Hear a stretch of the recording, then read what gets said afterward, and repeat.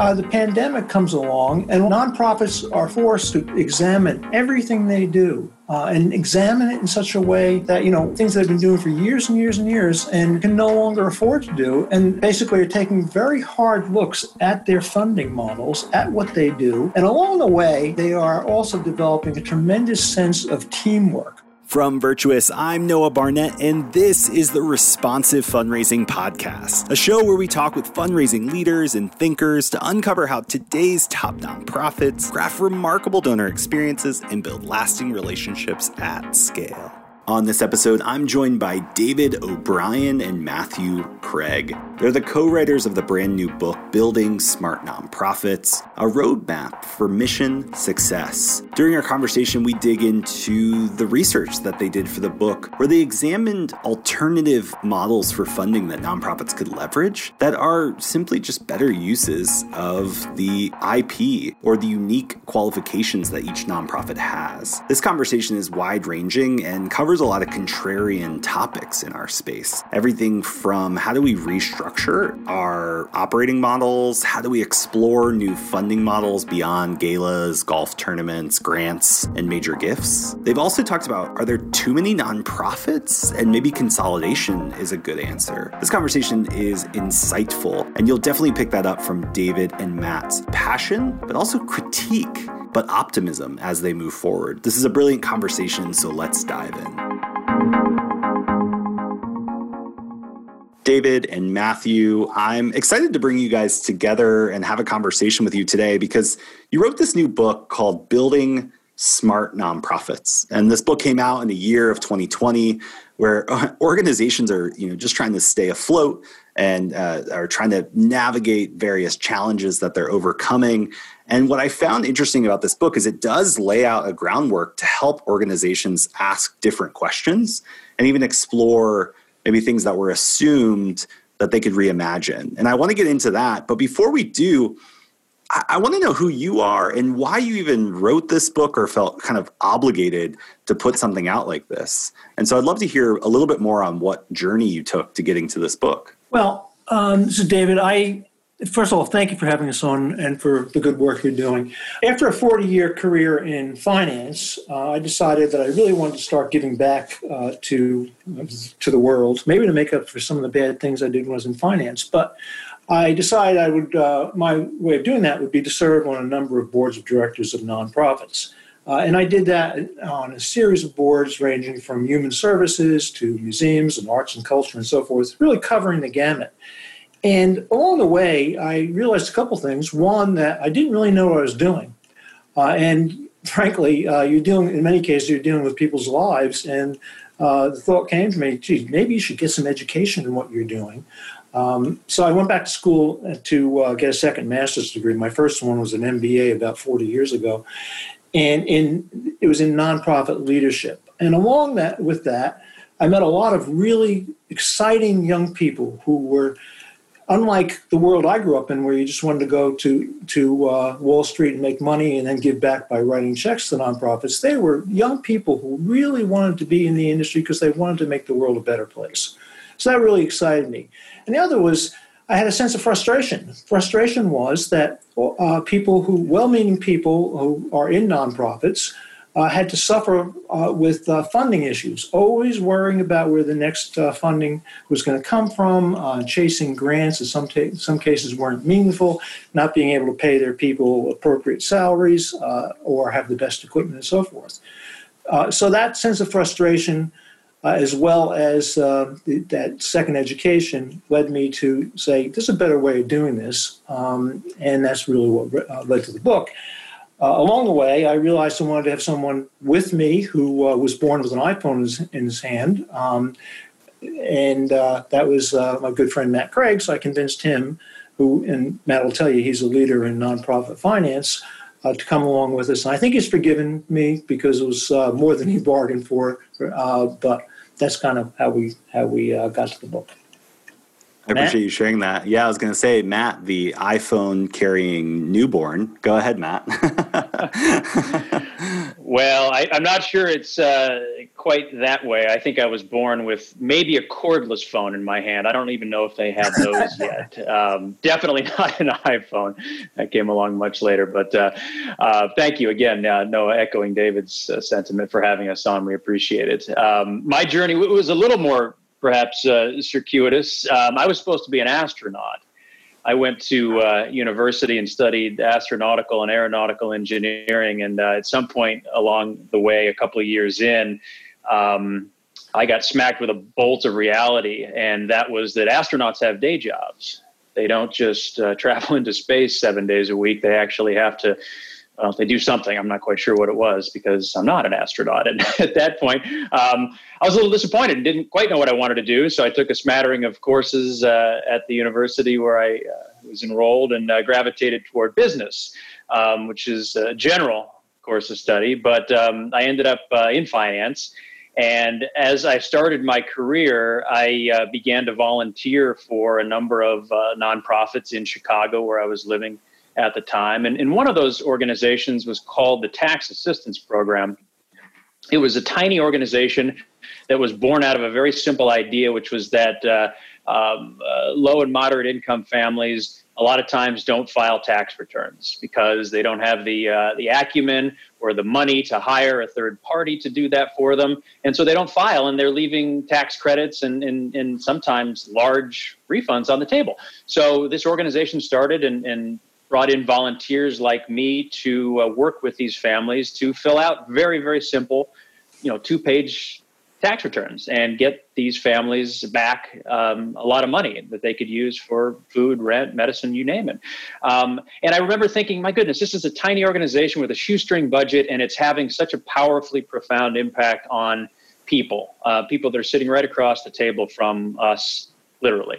And that really is what kind of sparked the interest in the sector. Fast forward a number of years, and I went to a State of Nonprofits conference here in San Diego that's put on by the University of San Diego. And that's really just as it sounds, a state of the sector where they talk about what's going on and how organizations are dealing with resource constraints and just the realities of life on the ground as a nonprofit. And I just remember being struck then by a particular fact, which was that there's over 10,000 organizations here locally in San Diego alone. And I thought, my goodness, there aren't that many problems to solve. So there's got to be a lot of overlap. And I just thought, how is it that some organizations are thriving while others struggle mightily just to keep the lights on, even though they're often trying to tackle the same societal problems? And that's what, in part, as David mentioned, led us to seek answers from those in the sector that are operating at a really, really high level. And that was the genesis of the book, Building Smart Nonprofits. Well, David and Matt, I appreciate you kind of giving that quick overview to set the stage for us. And I want to get right into it because in the introduction of your book, you take a direct stab at golf tournaments, galas, grants, and major gifts. Like you kind of just take an axe to it and say, hey, why is this the way? Can you share more about that? What is the axe to grind with these traditional fundraising models that you kind of call out front and center at the beginning of the book? Well, our original title for the book was Requiem for the Gala, and our publisher thought it was a little too snarky, but we thought it was representative of the way we felt. And it's meant that, and we have nothing against galas. I've been to many of them. I love them. They're great, but they're really friend raisers, not fundraisers. And the issue is that what we saw is so many organizations would basically struggle to put first of all, most nonprofits are short-staffed to start with. And then along comes the annual gala or golf outing, and you spend so much time, the staff really can't do their day jobs because they're focused on the annual event, which is clear. And many of them, frankly, don't make all that much money. There's one organization we learned about, I think it's the Robin Hood Foundation, which I think raises $100 million a year at their annual gala or something like that. But believe me, those are few and far between. But what we're trying to say there is that there is a better way to fund nonprofits and not rely on chasing the latest donor. And in our research, what we found, there are a number of practices that are really changing the environment. And those that we found that were very, very successful really started with a concept of what we call matching money with mission. And that means that many of these organizations truly have great intellectual property. They don't think of it as intellectual property. They think of it as something else, but it truly is. Intellectual property means something coming from the mind, and many of them have wonderful property in how to do things. That how to do things is intellectual property that can be monetized in such a way that they can then determine and receive sustainable sources of revenue. A couple examples very quickly, and I'll give Matt a chance. We looked at a couple organizations in San Diego. One was an organization called AVID, AVID, Advanced Program. The acronym will come to me, but it was started by a high school teacher to help free lunch children prepare to enter college. Today, it's probably a $40 million organization, and it's in, I think, 40 states and has millions of students. And the way they did it is they took their know-how and turned it into a line item on the state budget for professional development. So they were able to generate recurring sources of revenue and build their organization. Another example is a totally different organization here in San Diego. It's called the USS Midway Museum. Now, what they took an old battleship, an old warship, and brought it to San Diego Bay. But what they did is, years before they actually received the ship, they looked at what they were trying to do, and they looked around the country, and they found there are many old ship museums around the country, and most of them were losing money. And they came to the conclusion that they needed a funding model which would give them recurring sources of revenue. And they basically are running a Disney World tourist type organization where they are generating $40 million a year in revenue. It's consistently one of the top 5 attractions in the United States on TripAdvisor.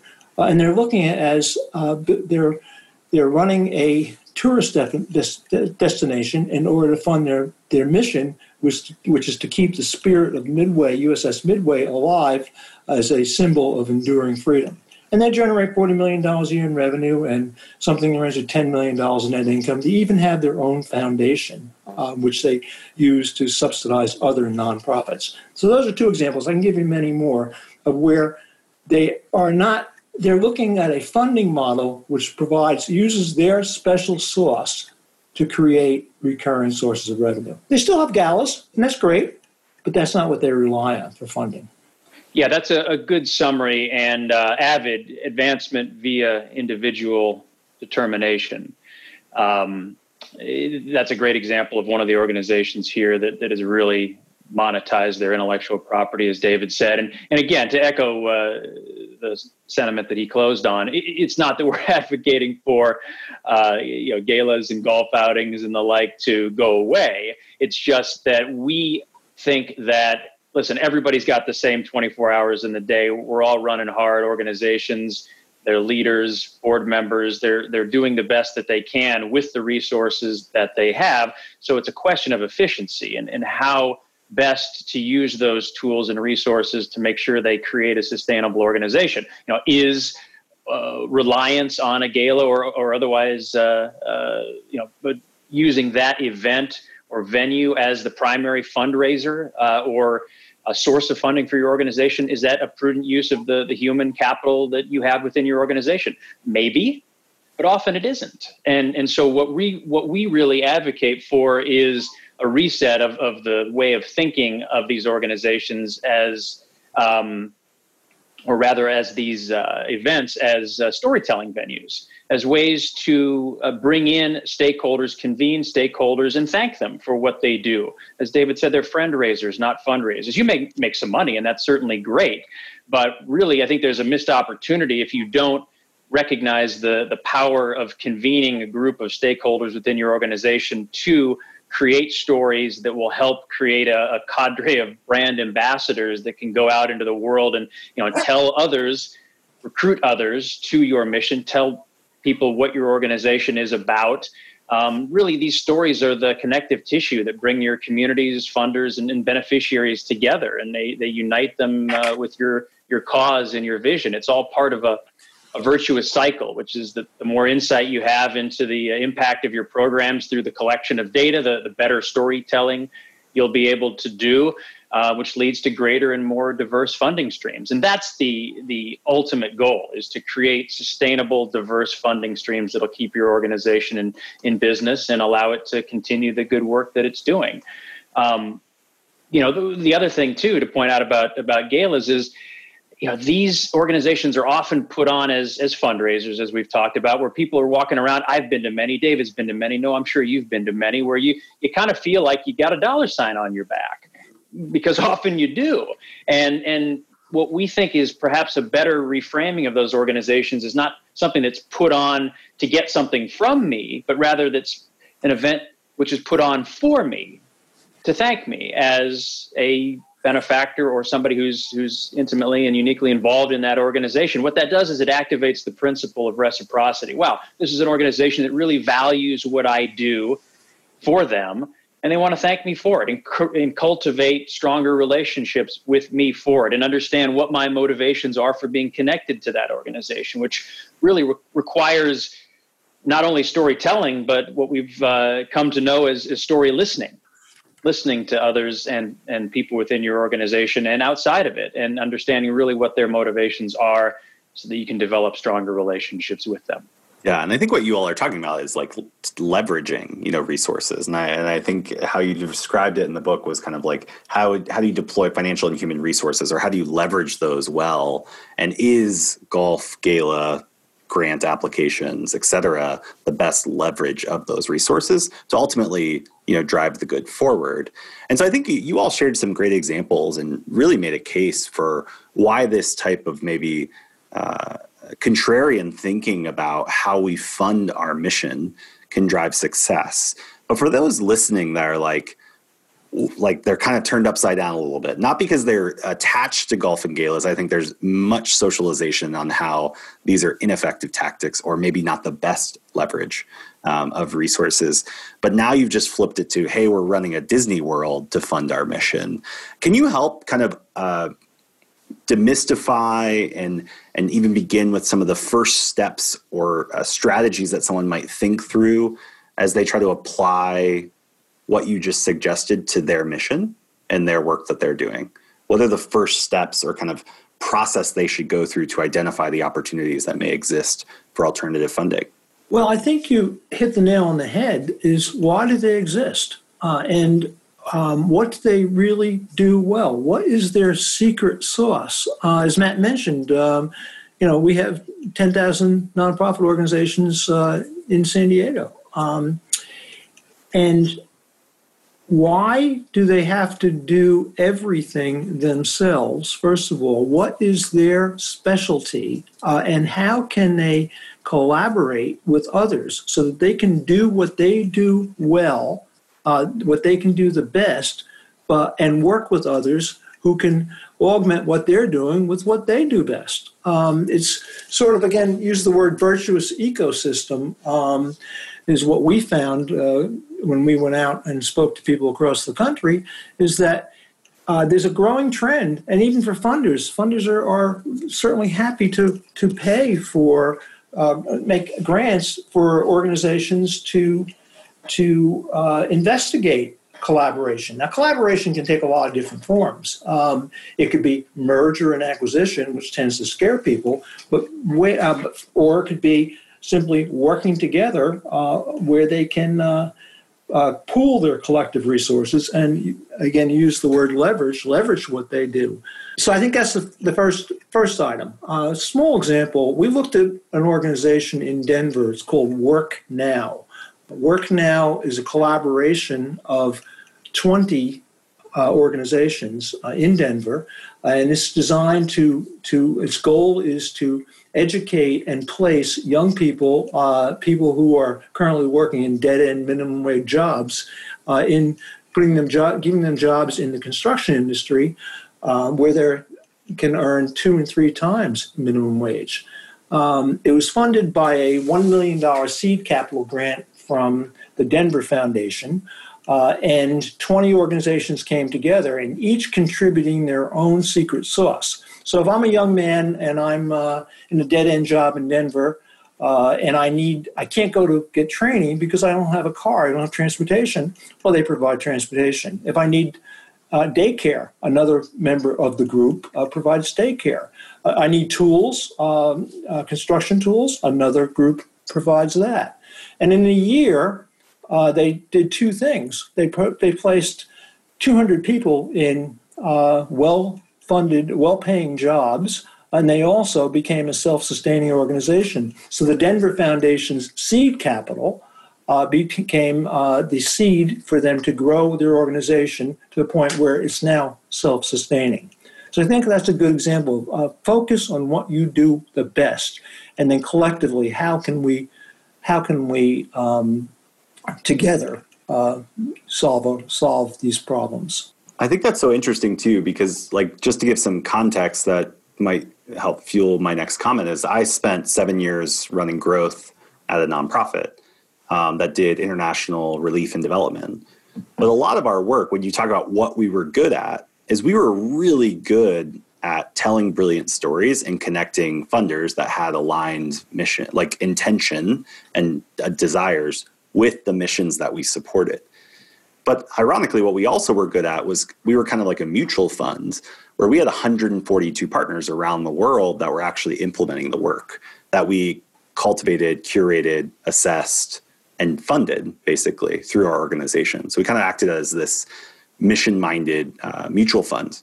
And I always described it as that. But it's interesting because I think when we decided, hey, we're not an international aid organization doing the work and comparing ourselves to others that manage the entire vertical process, meaning they fundraised and implemented the work. And we said, we're really, really good at connecting supporters to the stories that they want to be a part of. And then also making sure we assess and minimize risk and do all of that. We actually got better at our jobs when we realized that that's what we were supposed to be focused on. We were a fundraising operation, and we were really, really good at that. We actually got better. And so I've seen that in a different light, but I wanted to bring that up because I think it was interesting that you said, what are you actually good at, as the key question to ask as the first step. Absolutely. And I think it was Socrates that said, to know thyself is the beginning of wisdom. And that's really what it comes down to. You have to know yourself, what you're good at, so you can partner with others who know themselves and what they're good at to really create this accretive magic where 1 + 1 + 1 = 5. And that leads to better collaborations, better partnerships among nonprofits, but also across sectors. For example, it's very encouraging. We've seen a number of partnerships pop up between nonprofits and local governments because governments recognize that there are organizations out there that are doing things that their constituents value better than they can. So let's reach out to those organizations and bring them into the fold. And I think all of this really stems from the realization that the thorniest problems out there, economic and social inequality, homelessness, healthcare, recidivism, pick one, they all require the proverbial village to tackle. And we're seeing more and more of those types of partnerships, collaborations, and even mergers and acquisitions, more permanent relationships between organizations pop up, especially now this year during the pandemic. There was a study that was conducted by a firm whose work we cite in the book called La Piana Consulting. And the finding was that in any given year, typically 1% of organizations say they're considering mergers or more permanent partnerships with other organizations. This year, I think the survey was conducted a few months ago. This year, 23% of the respondents said they're considering those types of organizations. So I think that just underscores the need for these types of relationships and the value that they bring to all stakeholders. It definitely is a different mindset, though. And I'm like being in a nonprofit, consulting with nonprofits, and spending my entire career in this sector, is that this idea of what you all call in the book, I think, was a strategic restructuring, or kind of just thinking through like, how do we actually put the Legos we have that are essential and that we own, like the IP Legos we own, not the extra stuff, combine that with other people's IP and create impact, is a very, I think, a different mindset than what I've seen historically, at least just being around the industry. And so how I guess as funders or as advocates of kind of this new way of thinking, what is the path forward? Because we've kind of talked about the how and like what we would do to get there, but how as a sector would we need to shift the conversation to really unlock this opportunity at scale? Because it does seem like something that there's isolated use cases, but it's like, how do we actually present this as a prominent way that organizations move forward rather than a kind of a rogue or contrarian way to move forward? Yeah, I would just start with a mindset of anything's on the table. A friend of mine who does consulting for governments likes to say, you should think inside the box, because you've got a vast reservoir of intellectual capital and people who are emotionally primed to want to help an organization right there within your four walls, within your leadership, within your staff, within the board. Use those board meetings as venues to get creative, and don't just use them as opportunities to share what the latest financials look like. We talk about how organizations should spend time at board meetings in 3 modes of governance, not just the fiduciary or the traffic cop mode, which is important. Absolutely. I mean, you are stewards of other people's assets, and that is an important responsibility, no doubt. But the work we cite in the book says you also should spend equal time in strategic and generative mode. Strategic being, what's the overall strategy? What's our roadmap? Where are we going and how do we get there? And then generative, which is idea mode. That's where creativity shines, and it gives all people within the organization, including folks on your board, who just want to have a spark of passion ignited in them. It gives them a chance to think creatively about how we unlock sources of growth. How do we improve impact? And what's cool is that, there are a lot of organizations that are exploring different legal structures beyond the traditional 501c corporation to accomplish those missions. As we heard and observed during our research, sometimes being a hybrid company, a B Corp, or even a for-profit corporation can actually help an organization accomplish its mission. A tax status shouldn't define the good you can do in the world. And I think leaders within existing nonprofits, as well as those looking to start one, should really ask themselves, what is the right legal structure for what we're trying to do? There's been a phenomenal rise recently in the use of these hybrid structures. For example, an LLC subsidiary of a 501c nonprofit that allows that organization to get really creative and unlock new sources of capital or potential partnerships or opportunities to improve their sustainability and impact. And I think that's really neat to see. David, I want to hear your commentary here too, but Matt, I think you bring up something really interesting, is that sometimes we let structure determine strategy. And that's something that our sector has dealt with for a while because of even the for lack of a better word, an analysts in our nonprofit sector have kind of judged people or judged nonprofits or placed them in order stack ranks based on, overhead or program impact and fundraising. And some of the things you just mentioned are really interesting, because how do you actually break out of those things? And I kind of wanted to point that out because I think there's a nuance there where we do allow our structure and those outside stakeholders that are basically putting grids on us and saying, oh, are you an A or a B or a plus or a star or a 4-star or whatever? So I'm curious your commentary on that too. But David, I'd love for you to kind of share more from your perspective too. Well, I think Matt hit on a very, very important point, and that's leadership. And frankly, the world doesn't need another book on leadership, but we found that was clearly number one. The people that we spoke with, who were the people who were knocking the cover on the ball off the ball, and it really started with leadership. But I will say to you that I think the transformation that you spoke about, how you get there, I think it's coming. And it's coming very, very quickly, and it's coming at us very quickly.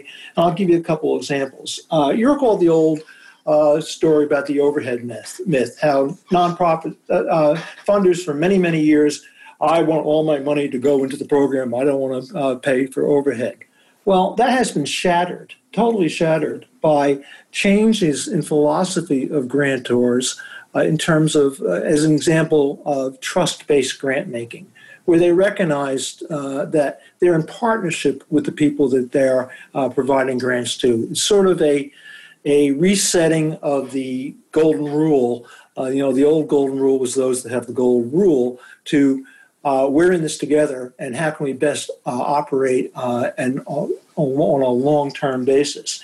And trust-based grant making is becoming very, very commonplace in many, many foundations, where they recognize that their job is to become deeply committed to a particular program, to provide capital to the program, meaning unrestricted funding that can then be used for the organization to build a funding model that stands the test of time.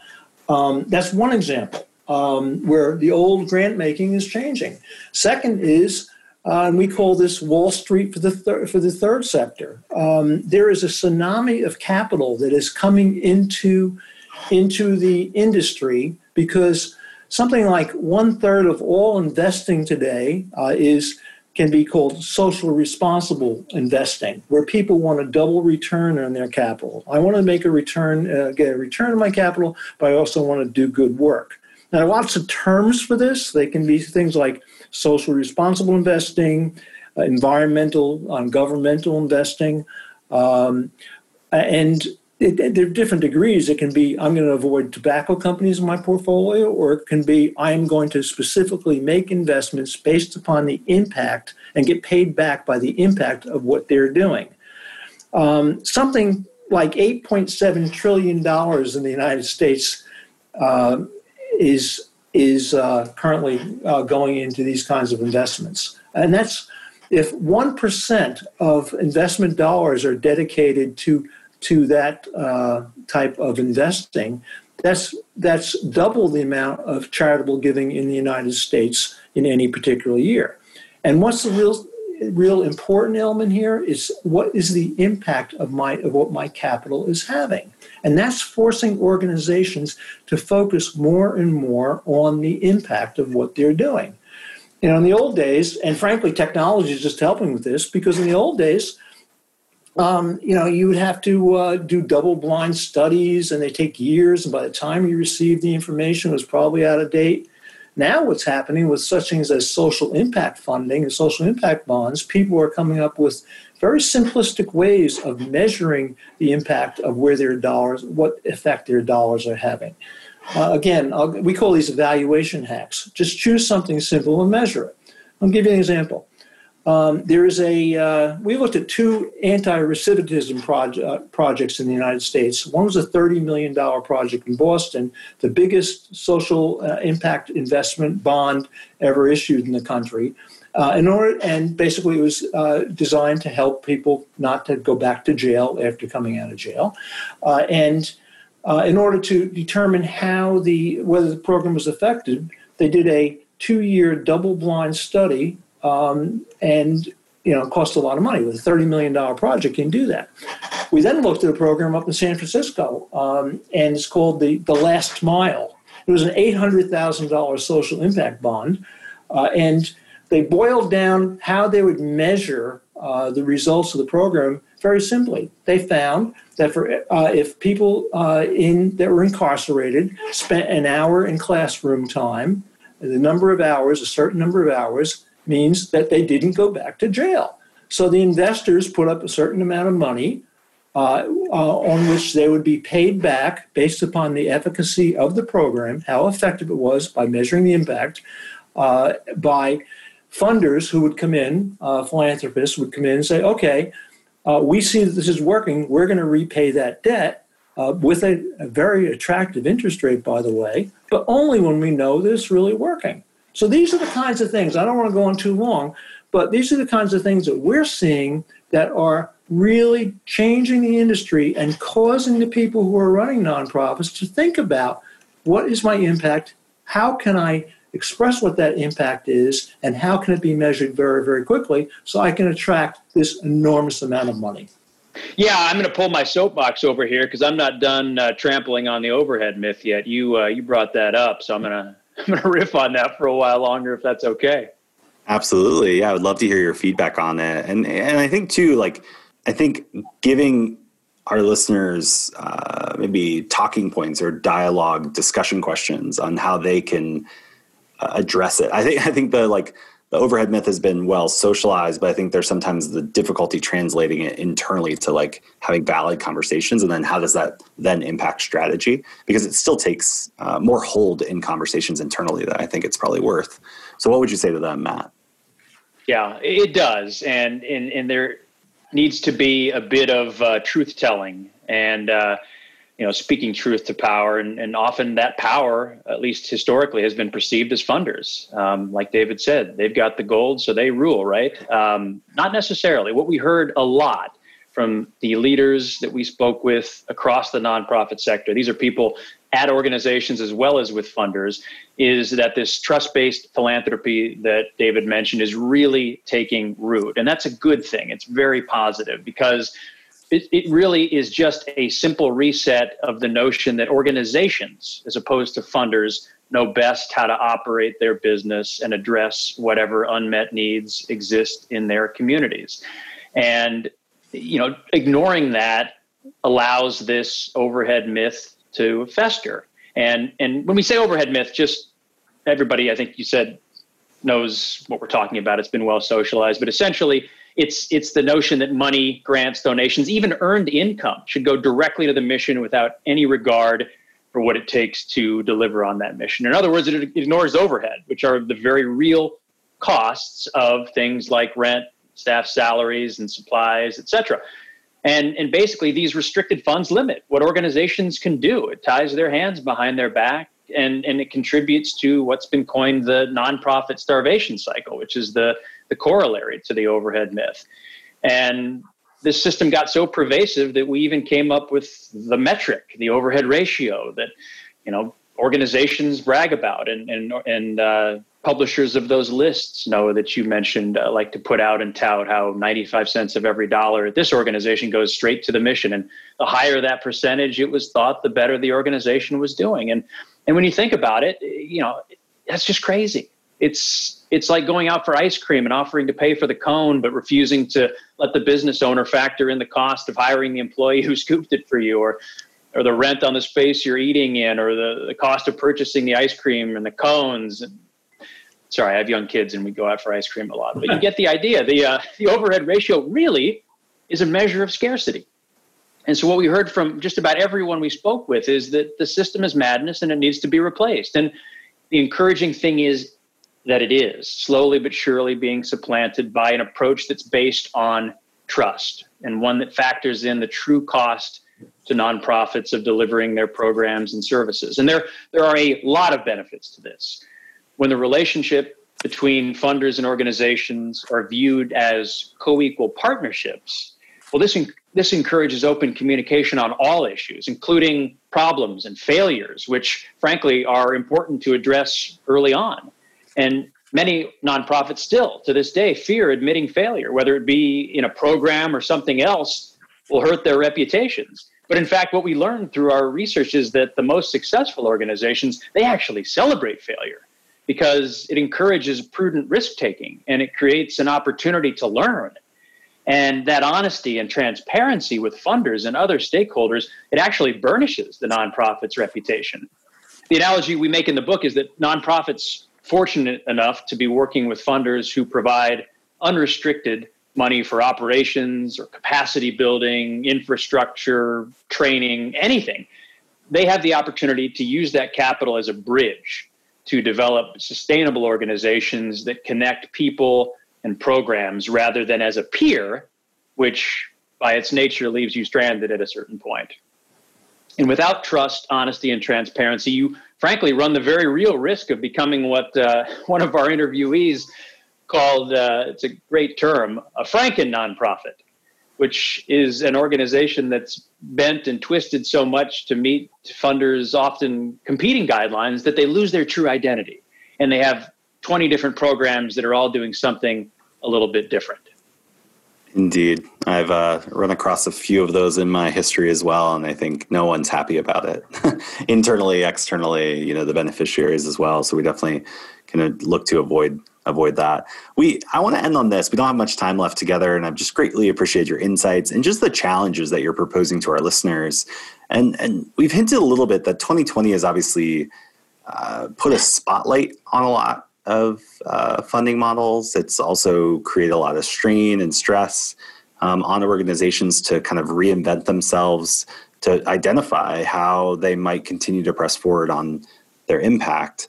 What is your take on the future of how some of the thinking that you're talking about is going to impact organizations in 2021? There's a lot of mixed feelings on like where we're headed, the future of the sector, what needs to happen, how quickly can we execute that. 2020 definitely accelerated a lot of those conversations. I know here at Virtuous, we have a mindset that generosity is resilient, but I'm curious what your perspective is as you look at the sectors through the lens of the Smart Nonprofit book that you all wrote, and what guidance you see ahead. Well, I can tell you that, as I mentioned, I entered into this process with a sense of frustration, and I leave it with a great sense of optimism. Why do I say that? Well, first of all, because everything that we learned in our research and things we've talked about, such things as trust-based grant making, impact financing, better ways of determining what your impact is, different relationships and collaborations, are really coming on very, very strong in the industry. But then the pandemic comes along, and what happens? Nonprofits are forced to examine everything they do and examine it in such a way that, things they've been doing for years and years and years and can no longer afford to do, and basically are taking very hard looks at their funding models, at what they do, and along the way, they are also developing a tremendous sense of teamwork. I know the nonprofit boards I sit on, I have a much better understanding now of what they do and how they do it and how they can do it better than I did this time last year. And that's a sense of teamwork, I think, that is really going to be extremely effective, and not only because they've thought about what they do and better ways of doing it, but they're jettisoning the old and bringing on some very new concepts that they start to bring on to weather the storm of the pandemic, but basically will essentially survive long before the pandemic with refined funding models and refined business models. So I see that as tremendous. This is a great time to be in part of a nonprofit.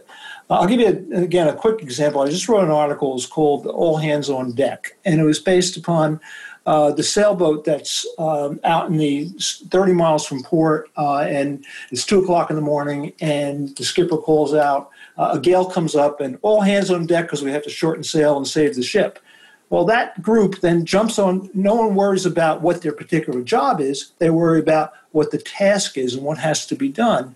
And as a result, they come together as a very, very effective team. And believe me, when they get back to port and go back to racing in the bay, they win a lot more races because everyone knows their job. They have a great deal of trust in each other, and they work as a very effective team. So that, coupled with the new sources of financing and all the things we've spoken about, make me wish I was 30 years younger and going into the nonprofit sector. I greatly appreciate the optimism, David. Matt, what about you? Yeah, I agree, and I share that sense of optimism. It would be hard to overstate the impact that the pandemic has had on nonprofits of all sizes, but particularly on the smaller organizations, the Main Street nonprofits we describe in much of our book. We've already seen lower revenues, both earned and fee for service, and in some levels of giving, as well as delays or the outright slashing of grants from federal, state, and local governments due to budget cuts. And you add on the lost revenue from those canceled events like the galas and golf outings we talked about earlier, and the picture can begin to look pretty bleak. So out of necessity, many organizations have responded by furloughing or reducing staff levels and curtailing services, which is especially tough given the increased demand, particularly in the social services sector. And let's face it, these are just the effects we're seeing now. We're not out of this thing just yet. And so we likely won't truly know for some time what the full impact of the pandemic will be on the nonprofit sector. But I do believe, as David mentioned, when we reflect on the moment, we will find some silver linings in all of this. And I say that because the nonprofit world ain't populated by a bunch of cynics. We, David and I, have worked with, Noah, you have too, a number of people in the sector over the years, and to a person, they're all optimists. These are folks in the make the world a better place business, and I'm betting they'll find a way to make the best of this. From an operational standpoint, many organizations have executed their own pandemic pivot. They've moved operations or programs online and begun to work more digitally. And that's not always ideal, but there are a lot of efficiencies and cost savings that can be gained from this approach. Less paper is almost always a good thing.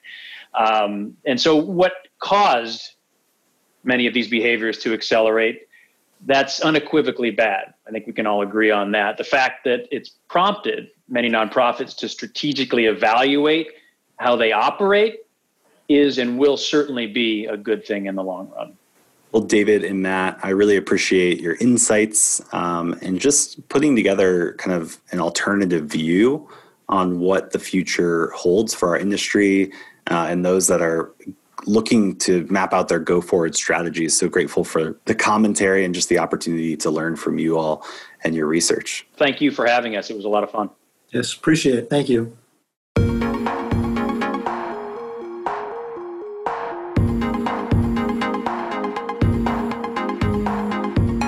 Thanks for listening to this episode of the Responsive Fundraising Podcast by Virtuous.